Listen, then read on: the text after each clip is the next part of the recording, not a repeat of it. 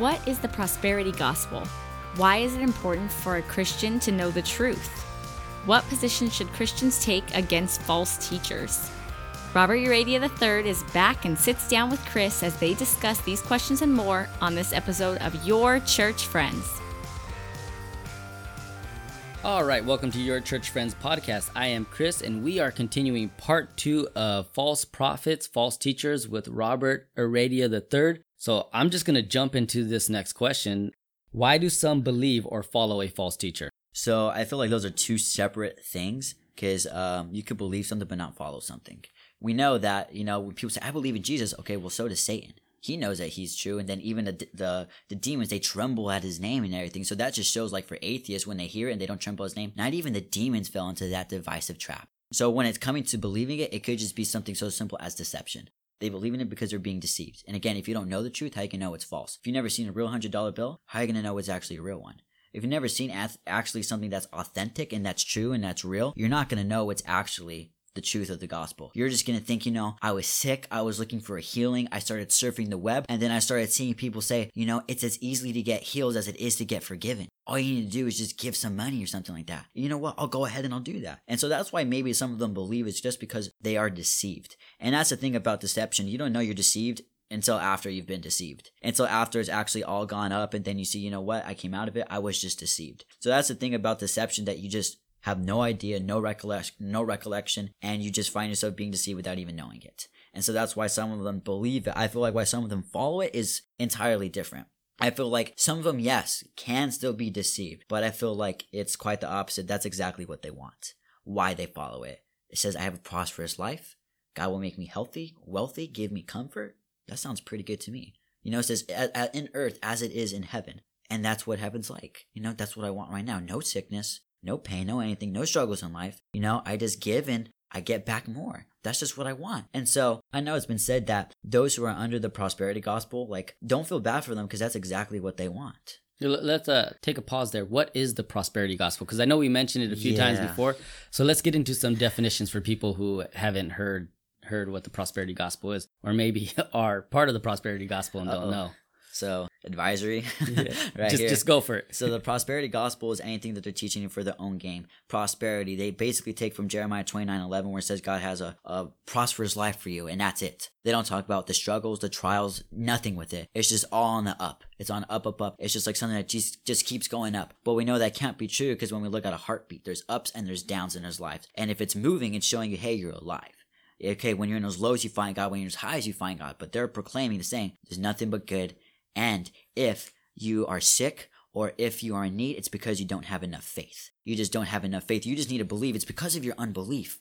That's why it says, you still have unbelief? You little people of faith. You just need to have the faith of a mustard seed and you can move mountains. But I'm sorry to tell you, I haven't seen anybody move mountains yet. So it's still showing us that their unbelief thinking is wrong. We need to be believing in the midst of our circumstance. Otherwise, we're going to be like the person in a parable of the sower, the person with the rocky faith on the rocky grounds. That we have joy, we receive it with joy. But then once a trial, once an affliction comes, we lose the word of the gospel. That's what kind of the prosperity faith is, that they believe that they will get all the desires of the hearts, as long as they pray and they wish for it and they do all that. But what they totally forget is what the word says about it. So they're going into it like it's only wealth, it's only health, it's only comfort, it's only their way of succeeding, and it's nothing of the truth of God, where it talks about the opposite. It's all love, all forgiveness, no repentance, no sin, no hell, no death, no fury of God, no wrath of God, nothing about that. Nothing's even mentioned. So they're giving only half of the gospel. And if you only study for half of a test, and it's a 100 question test, and let's say you get that all 50 right, but you get the all next 50 wrong, what does that mean? You failed. So if we think that we could be right before our standing with God,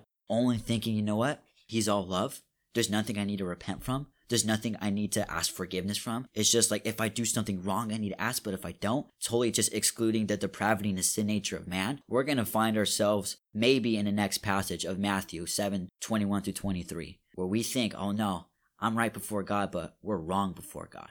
So prosperity gospel, just like any other works-based gospel, is relying on yourself kind of for that salvation. I just got to do good, I'm a good person. But again, we don't know what scripture says that. No, there's no one good, not one. I have a good heart. No, Jeremiah says the heart is desperately sick and deceitful than all else. Again, deceit. Deceiving ourselves. Oh, I have a good heart. No, you don't. I'm a good person. No, you're not. And again, like the thing, I think we're talking about it, I don't know if it was last episode or in between, about the mirror. The mirror is God's law. When we look into that, we see we're not good.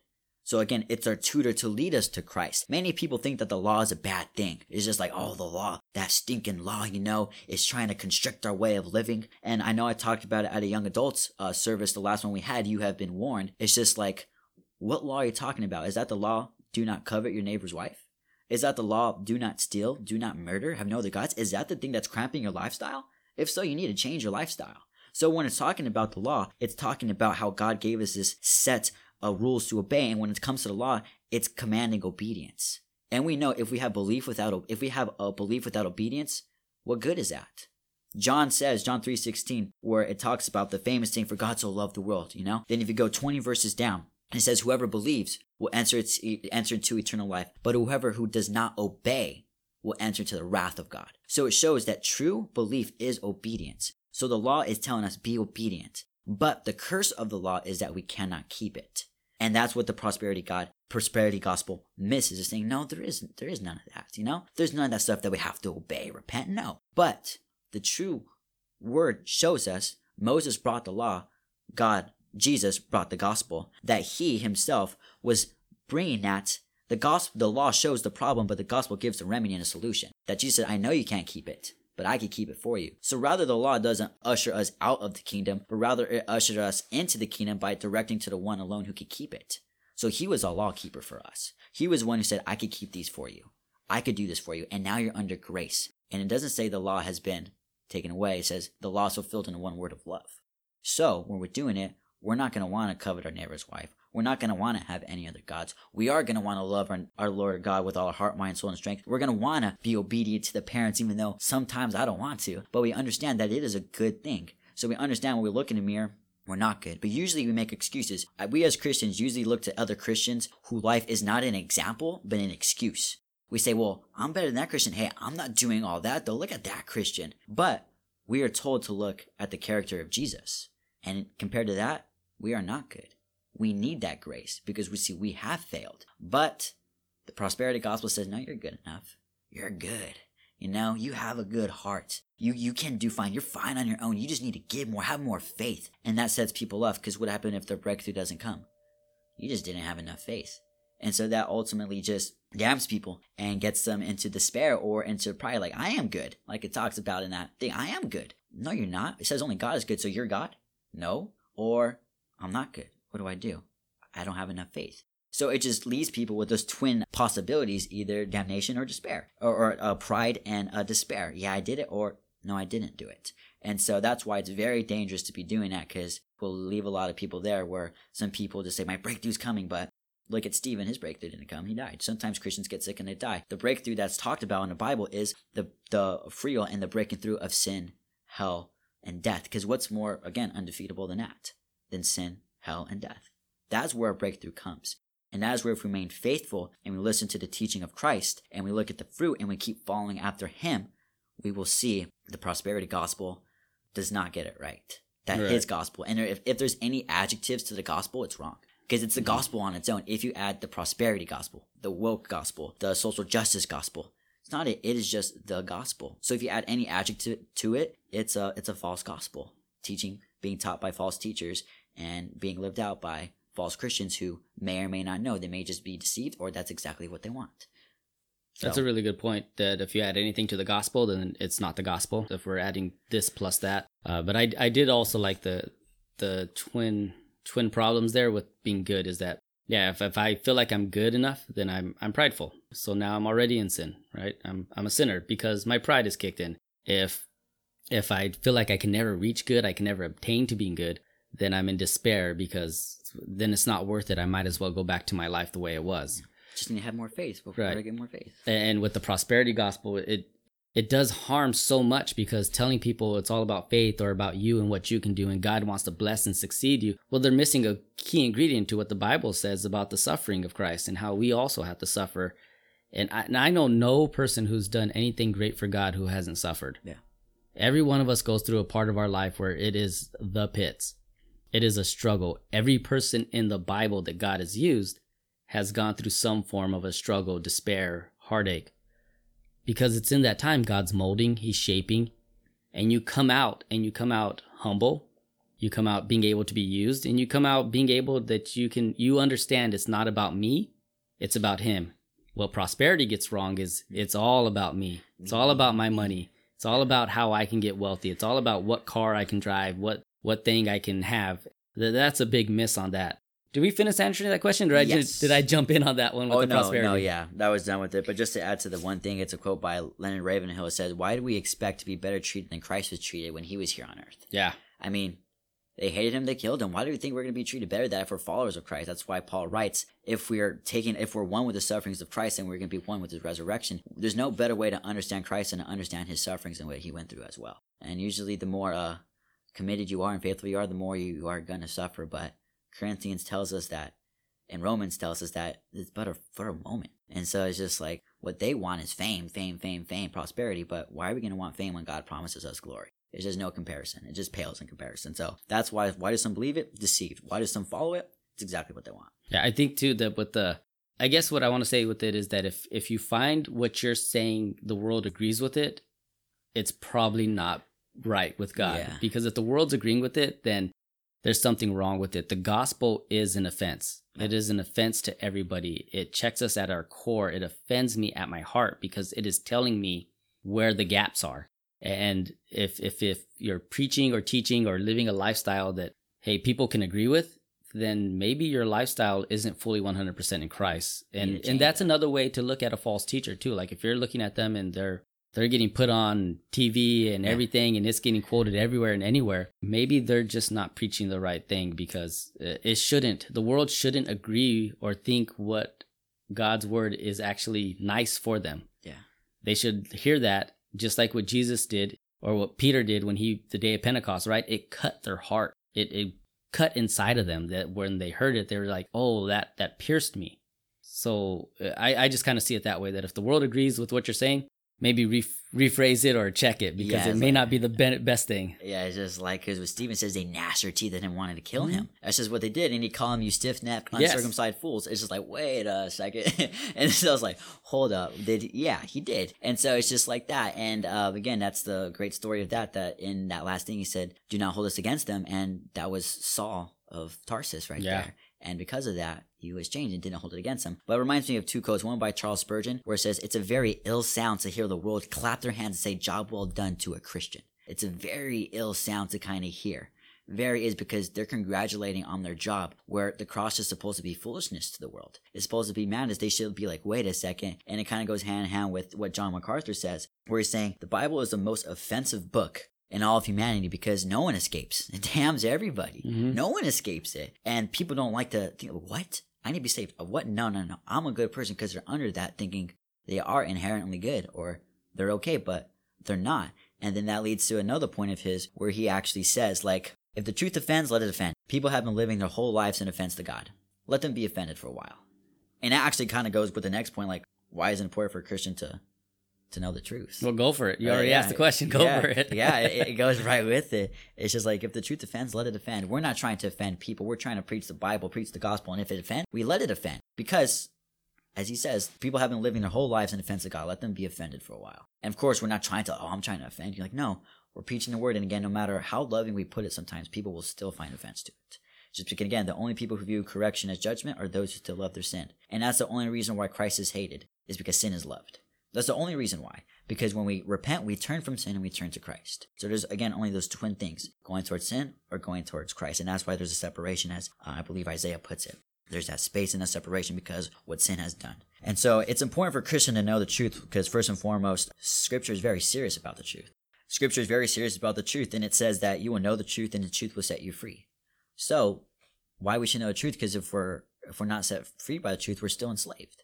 We're still enslaved to lies. We're still enslaved to the old nature. We're still enslaved to sin and death. That's what we're just enslaved to. We're just still captive to that. So when people say, I've been liberated by Christ, I've been liberated, but if their life is living something that's contrary to the word, what it means to be set free, then they're actually living the definition of what the Bible calls captivity. So they think, I've been liberated, but they've been deceived into thinking they're liberated, but they're actually still captive to their old nature, to sin, to death, to lies. That's what they're still captive to. So that's why it's so important that the truth, because We need to know that we are in bondage and we are in chains and we are enslaved. But also, it's important to know that the truth because, not because of what it is, but who it is.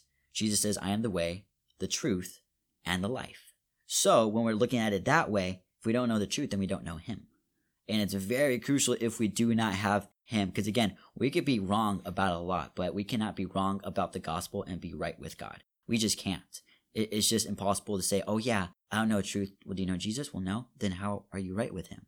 If you don't know your proper standing before him, that you're in trouble. You are in trouble. So if you don't know that, you're in trouble. Scripture also tells us that his word is the truth. As it says in John 17, sanctify them in the truth. Your word is the truth. So it tells us, okay, Jesus is the truth. Your word is the truth. It also tells in 1 John 5 that the Holy Spirit is the truth. And that in 1 John 4, the Holy Spirit distinguishes the spirit of truth from error. So considering all that, it's pretty important to know the truth. Seeing not just what it is, but who it is and what it entails. If we don't know the truth from error, then we don't know the Holy Spirit. We don't know the word, and we don't know Christ, and we are not free. So looking at it that way, the truth is very important. And I think you mentioned it when my dad was here. There's no such thing as my truth and your truth. There is only his truth. And this goes to show that further. If your truth goes against the word, okay, it's not truth. It's a deceptive lie by the father of lies. You're not following your heavenly father. You're following your accursed father again. You're following the false father by the false prophets of the false teachings, and you're living a false way. It just goes all in line with that. But once we do know the truth, we know that whoever the Son sets free is free indeed. And so that's what it tells us again. Scripture. For Christ is the Son. Christ sets us free. Christ is one with the Spirit. Christ is the truth, and Christ is the Word. And we said, in the beginning was the Word of God. The Word was God. In the beginning was the Word was God. The Word was with God. And then the Word became flesh. So we do know that Jesus is a written Word. He is one with the Spirit. He does make us free. He is the truth. He is all of that. So it's all in him, and that's just kind of the mystery of the Bible when it kind of goes with it. And once we know the truth, we all know this. And the word is where we learn this is the truth. For without the word, what do we have? Because again, the truth is God, and it shows us the means by to be saved, and it's the Holy Spirit conveying the power through it. That's how it's being channeling through. And so it's very important when we're listening to a pastor, we're not listening with an open mind, we're listening with an open Bible. The banks of acceptance have to come through the rivers of truth. If they don't, we're going to be, oh, it sounds good. We're not thinking, oh, is it biblical? We're thinking, oh, it sounds good. We're not thinking, is it true? So we must listen to open pastors and open teachers and open whatever, whoever's proclaiming the word of God, not with an open mind, but with an open Bible. Because it says to guard your hearts, guard your minds, put on the full armor of God. And if you don't, we're going to be in trouble. No wonder we have the arrows of the enemy all over us because we're not ready. We're not taking that word. We're not taking a sword. We're not having a helmet of salvation on because we're not getting this word right because we don't know the truth about it. So it's very important to know all of that. And once we do, everything kind of starts to fall into place. And that's why it's so important to learn our Bible, because if we don't know when some slick talking teacher is saying something that contradicts what God said. We just won't. And if we aren't students of the word, we are in danger of being led by what sounds good rather than what is biblical. And I believe Genesis 3 paints a perfect picture of that. The fall of man. Actually, why it happens because Eve didn't know God's word as well as she should have. She just didn't. We know how it talks about it and how it goes into it. And I'm just going to make a little compare and contrast with what God told Adam to what Eve was saying. What God said to versus what she said and in her own words to that. So the reason why she was deceived is because she did not know God's word as well as she should. Genesis 2:16-17 says, The Lord God commanded the man, saying, From any tree of the garden you may eat freely, but from the tree of the knowledge of good and evil you shall not eat. For in that day you eat from it, you will surely die. Then this is what Eve said about her own interpretation of Genesis 2, but she says it in Genesis 3, verses 2-3. The woman said to the serpent, From the fruit of the trees of the garden we may eat, but from the fruit of the tree which is in the middle of the garden God has said, You shall not eat from it or touch it, or you will die. First, Eve forgot to include some keywords. We just know that we could see that right off the bat. She omitted 2 words. God said, From the tree of the garden you may eat freely, but Eve said, From the fruit of the trees of the garden we may eat. She took out freely. So in doing that, Eve did not say freely. She minimized the graciousness of God and his generosity. She just did. She took that away. God said, Then the day you eat it, you will surely die. Eve did not say that. Eve said, You shall not eat from it, or you will die. Eve did not say surely die and minimize the certainty and the severity of God's response and his judgment. And that's what's going on a lot today. No, we don't need the judgment of God. We just need, his love. But it goes together. Same coin, different sides. This is exactly what Satan wants you to believe. God's not that good, and the consequences are not all that bad. It's exactly what he wants you to believe. But it gets worse. Eve failed to say that God commanded their obedience. She also added the phrase, shall not touch it. God never said that. God did say that trees had a name, the tree of knowledge of good and evil. However, Eve did not identify the tree as God did. She called it a tree which is in the middle of the garden. She lumped it together with all the others and was basically saying, really doesn't matter. It's not that big of a deal. What God said, no, his word, what he commanded, it was his written word. It's all right. It's whatever. But it still gets worse from there. Eve did not refer to God as his covenant name that was used in Genesis 2-16 when it said the Lord God commanded. And that actually means the Lord God is Yahweh Elohim. She did not say that. Instead, she follows in the footsteps of Satan when he just says God, not Lord God, not Yahweh Elohim, but just Elohim. He said, indeed, has God said. For Eve repeated Satan in Genesis 3:3. God has said, not the Lord God has said. She did not give God his covenant name as creator in recognition of everything. She was not speaking of them as him as covenant creator who gave breath of life and whom they walked in deep relationship. He's just, God. So she's very taken out a lot. She omitted freely, surely resisted the command, added shall not touch, did not name the tree, and lastly did not call God by his covenant name. Because she did not know the word of God as well as she should have, she gave into her temptation and was deceived. She missed the mark.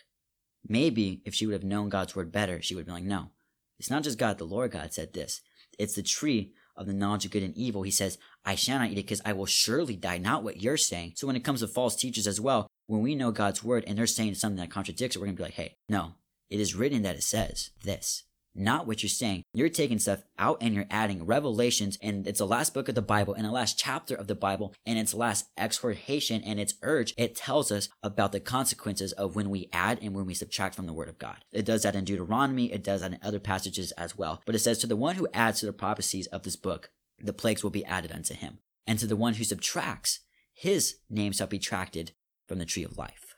So it's very clear that we are not to add or subtract from the word of God. And that's what we kind of miss, is that sometimes they subtract. We're thinking, they're not adding to it, but they're subtracting from it. They're saying love, which is all right, but they're subtracting his discipline, his wrath, and all of the above. And so it's very clear that we need to know his word, and we cannot add or subtract to it. Not realizing she was facing the wrong way, aiming the wrong target, and looking at the wrong direction, she missed the mark. She was led astray. Just like why Jesus has warned us so we are not led astray. For in the last days, many Christ will appear to lead astray many. She was led astray. This happens when we don't know God's word as well as we should. Once we know the word of God, we know truth from error. We know what's true and what's false. Because again, how do we know what's false without knowing the truth? That's where we see it right there. And so when it comes to the word of God, we will not run to what is true and turn until we learn to turn from what is false.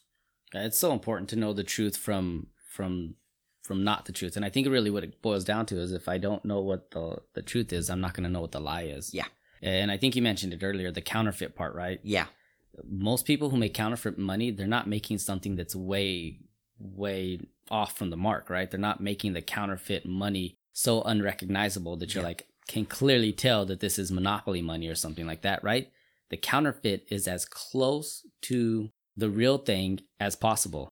And that's where we need to know the truth, because a counterfeit can look just as good. Yeah. It's the same thing with a false teacher. They can look just as good. The prosperity gospel we talked about sounds good. It sounds great. But when it's missing are key ingredients. It's missing the little fine details. The same thing with, what was the other one you mentioned? The social gospel? The social justice gospel, yeah. It's not God's justice, it's social justice. Yes.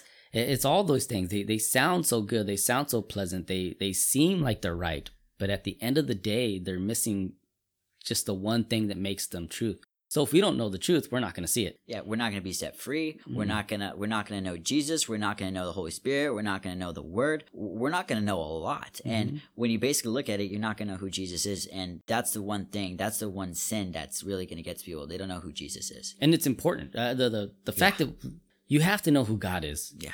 I don't have to agree with everything that says in my Bible in the sense of let me rephrase that. I don't have to like everything that I read in the Bible. I was about to say, we're talking about false teachers here. Yeah, and I'm about to hit one. So application now. we don't have to like everything that's written in there. Yeah. But I can't say I agree to disagree with my Bible. Yeah. I think that's a thing that people do. They take out what they want, they put in there, and in that instance, they've created their own truth. And like I've said, I mentioned that before. When we create our truth, it's no longer the truth. Jesus is the truth. So anything defined outside of that is not the truth. I can't say I like Jesus because he loved and healed people, but I don't like God of the Old Testament because he killed and damned people. It's the same. It's the same people. It's the same thing. You can't take one without the other. I read somewhere that if you take the New Testament without the Old Testament, you're like a person with one leg. Yeah. And you're unbalanced in your faith, you're unbalanced in your life. And that's just the truth of it. We need the truth, the complete truth. Sometimes truth does hurt. Sometimes truth is not fun. Sometimes the truth isn't the thing I want to hear, but the truth still stands for what it is. Yeah. The truth. I really like that. Let's go on to the last question then. All right, but before you answer that question, let's catch up with Hippa and Crit and hear where they are at collecting money for the Help Us Look Good While We Give to the Needy organization. Let's welcome back your hosts, Hippa and Crit.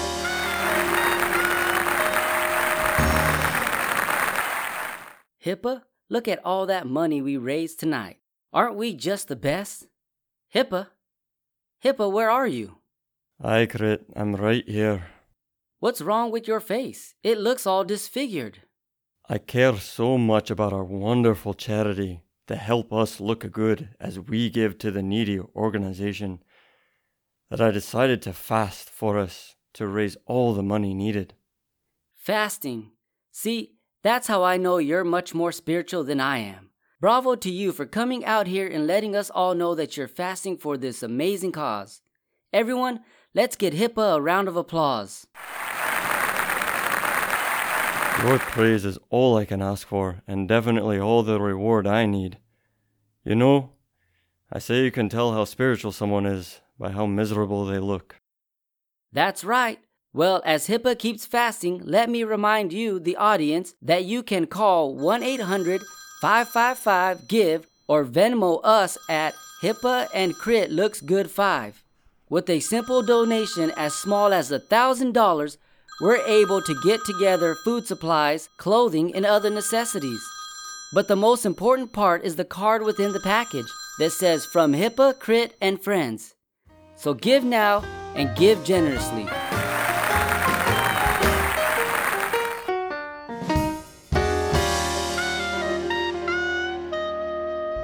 Here's a good one. What position should Christians take against false teachers? So going in line with what we just previously said, we will not run to what is true until we learn to turn from what is false. We need to have two different voices we use. We just need to have two voices that we use often, that we use well. One is that we speak up to declare the truth. That is one voice which we should have. And the other voice we should speak is we should use it to speak against error. So those are the two voices we have. I know a pastor said, as a shepherd, as a pastor, as the leader of the flock, we need to have two voices, one that gathers in the sheep and the other one that turns away the wolves. That is what we should have. And I feel like I apply that for us as well, that we need to have one voice that proclaims the truth, in love, but then we have the other one that's more stern and is unambiguous and is just like, no, I'm going to turn away this error.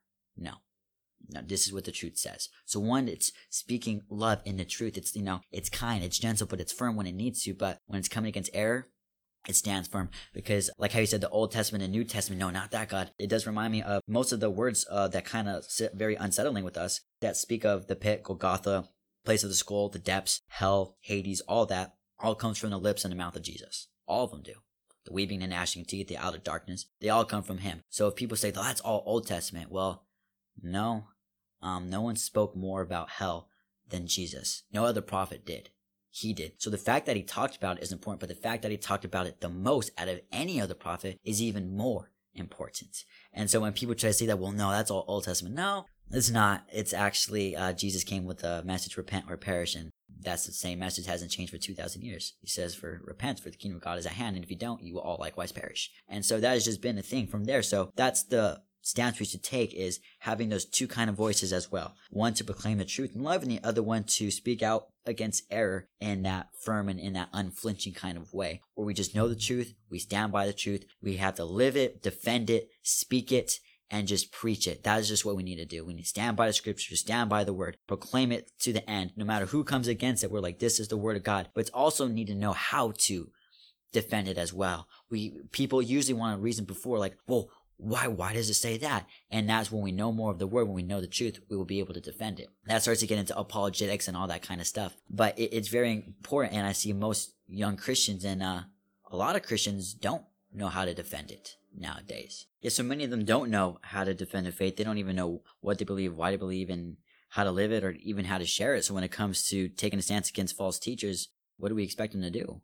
And so that's why the truth is so important, and knowing it. So once we know the truth, we will understand how to take this position against false teachers, because again, they're not speaking the truth. The name is in the title. They're false teachers. They are not truth teachers. They are false teachers. And when they're doing that, once we know actually the truth from it, we're going to know how to go against it, what position to take against it, and ultimately how to defend our stance against that once we know the truth. So knowing the truth and what position we take go hand in hand. If you think you could know what position to take without knowing the truth, you can't, because it's false. It's a false teacher. So we need to know how to do that. So we need to have our two different voices, one that declares and speaks for the truth, and the other one that goes against error. And I feel like what we also should be doing it, as it says in John 10:10, when it says Jesus is the shepherd, and you know how he calls in the sheep, and the sheep know his voice, and he knows them by name and all that. And then it says, then a thief tries to come in through the window, but the sheep do not recognize it because it's a stranger, and the sheep flee.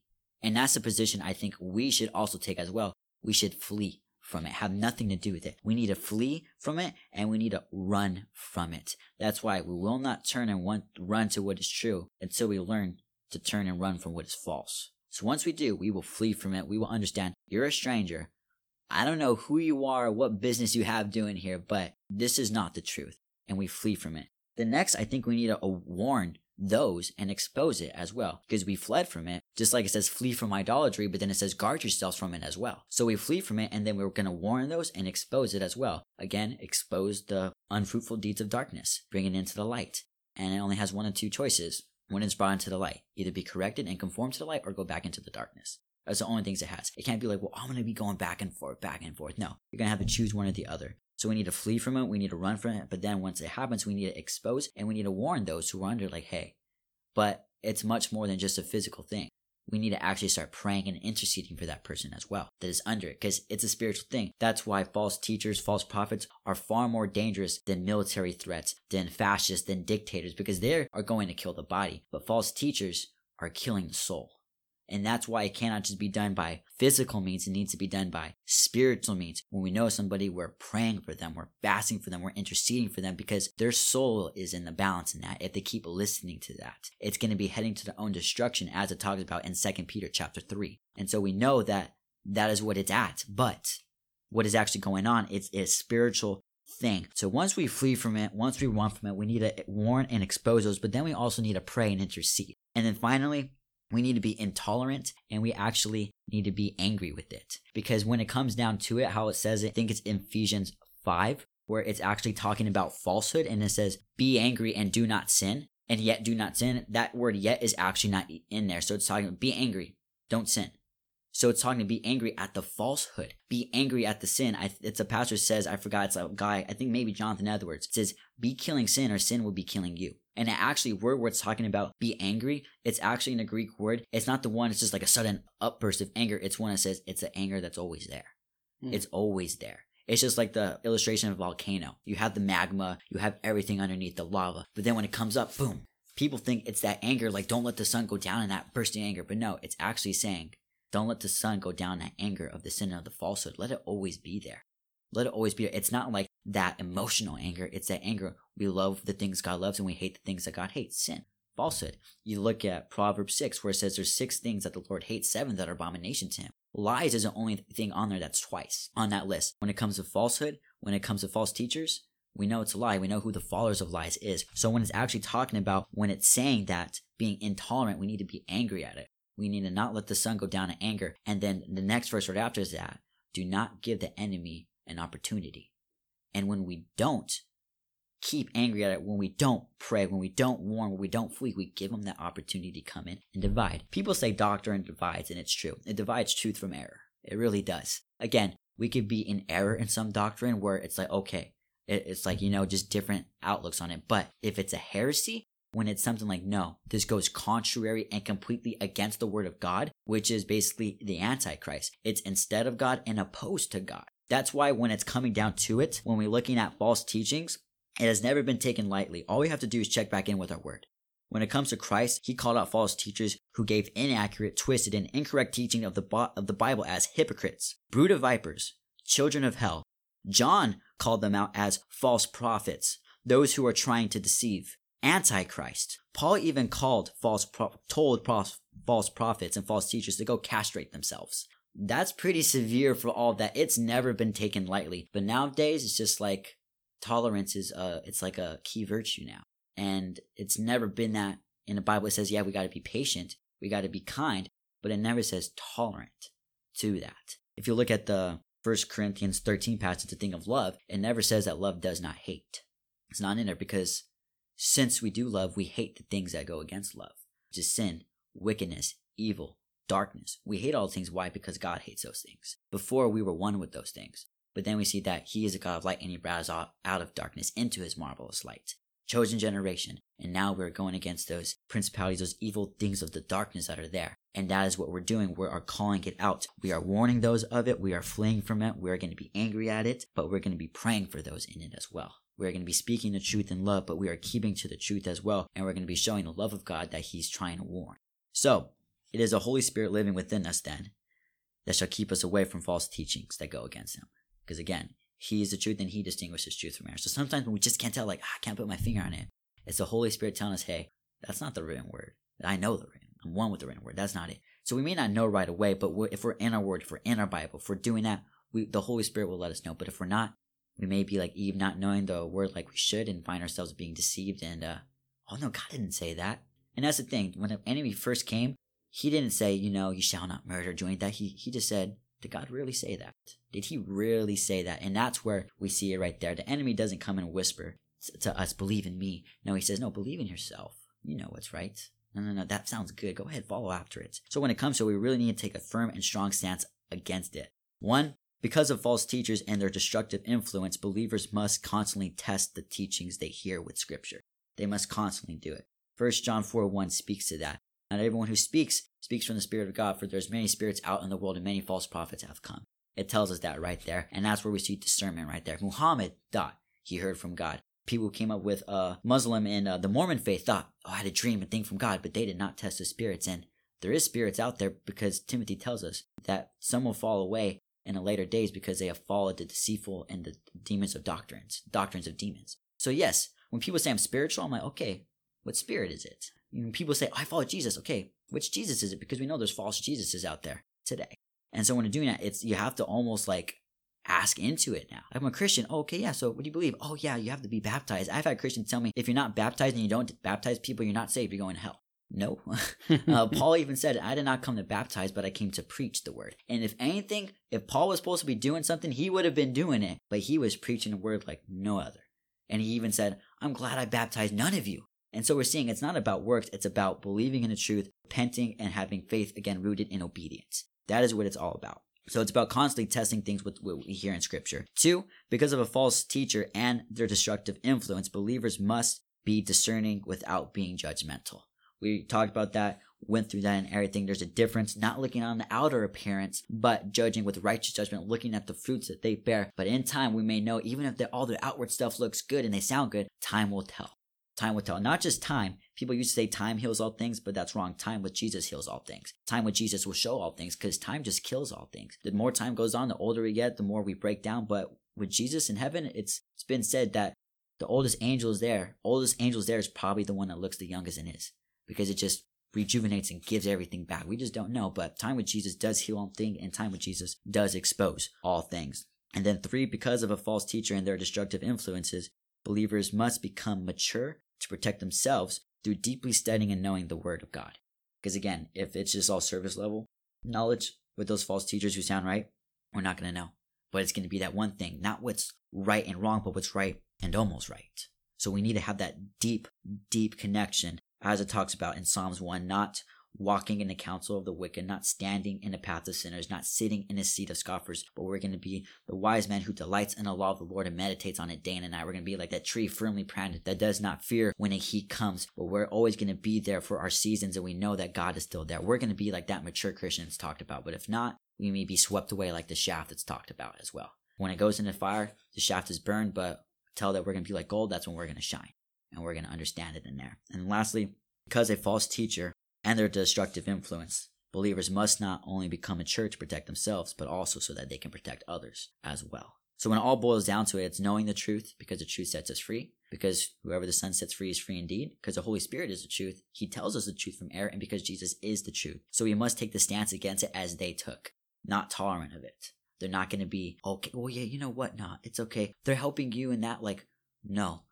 They're ultimately doing more harm than good. It says, like, this false teaching is like a little yeast of dough. I forgot how that expression goes of it, where it's just a little bit, it's like a lump of dough and everything, where it's basically spoiling the whole thing. It's just like, I know my dad or pastor always says, it's just like, if I made you chocolate cake and I put a little poop in it, is that okay?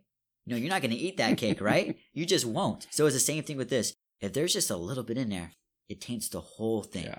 It just taints the whole thing. So many are heading down the broad road to destruction, as talked about in the previous one, because of a false teacher, as talked about in the one we're in right now. And because of it, the ones that are doing it, the ones that are in it, are in a very dangerous position. And therefore, Scripture commonly warns us against it, because it's not just, oh yeah, well, make it like, oh, God tell you not to do that. No, the next passage tells us why it's so important. Because many will say, and he will say, I never knew you. Depart from me, you who practice lawlessness. And so when you put it all together and keep it in its proper setting and context, we actually see why it's so important.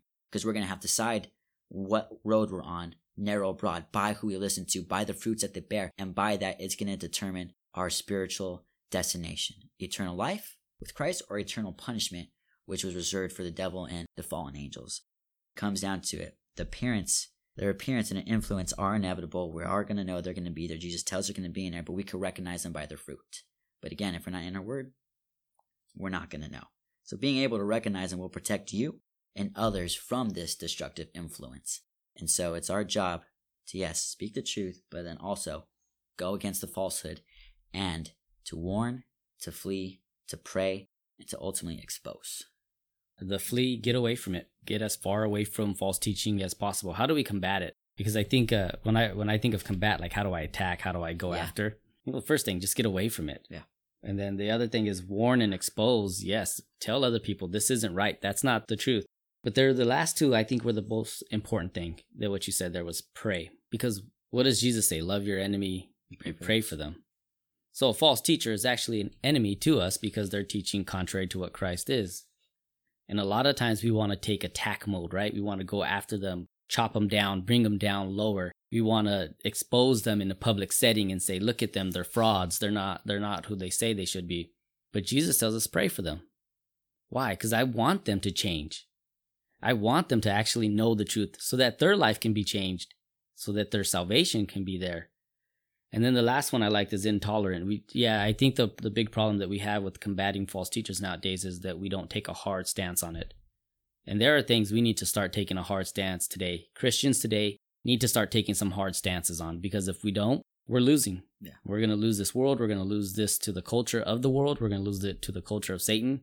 And what Jesus sets up in the Sermon on the Mount, what I've learned is that this is heaven culture. He laid out the culture of heaven and says, go live it. And I need to bring that culture here to the people around me, because if I'm not bringing that culture, then they're going to get influenced by the culture around us. Man, that was a lot of good stuff. Yeah, that was a lot. It was a lot. Just to add to that one point, like the heaven culture and everything, we know in heaven it's like, our Father who art in heaven, thy will be done, your will be done. That's heaven culture, his will. And how are we going to know his will? His word. So we cannot know his will without knowing his word. And it all goes back to that word, because it reflects his will. Like, if it goes against his word, it's not his will. If it goes against his will, if it goes against his word, it's not his will. And if it's not in the word of God, it's not the will of God. It just doesn't go that way. And I remember having a conversation with this person who, I'll just say his name, Furtick and everything, who like posting everything like that. And when I asked, well, what about when he said God broke the law for love?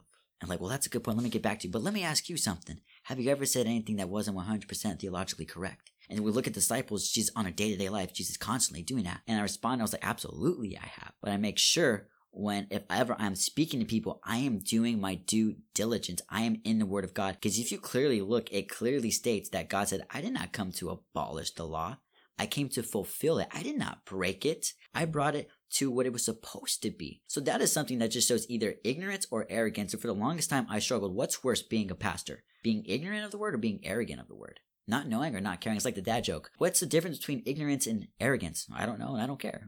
It's just like that. It's just like, I came to the point that arrogance was worse. Yeah. Not caring. It's just, at least you can say, I was deceived. I didn't know.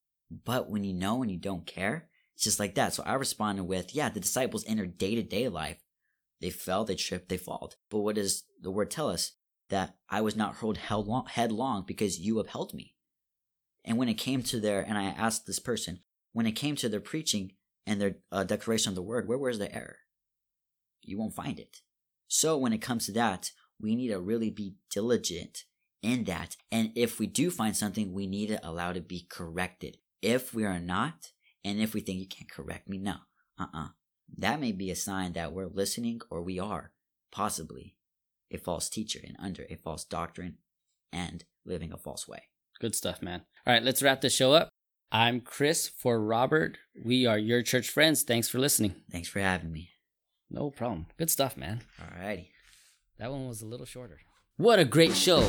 Now, before you leave, can you and everybody listening do us a small favor by leaving a 5-star rating, a quick review of how this podcast has helped you, and subscribe to our podcast on whatever podcasting platform you listen on. This will help us get our podcast to more listeners. Finally, don't forget about our website, yourchurchfriends.rocks. We got videos up that will take you through the whole book of Philippians, all the previous episodes of the podcast, and more content to be added soon.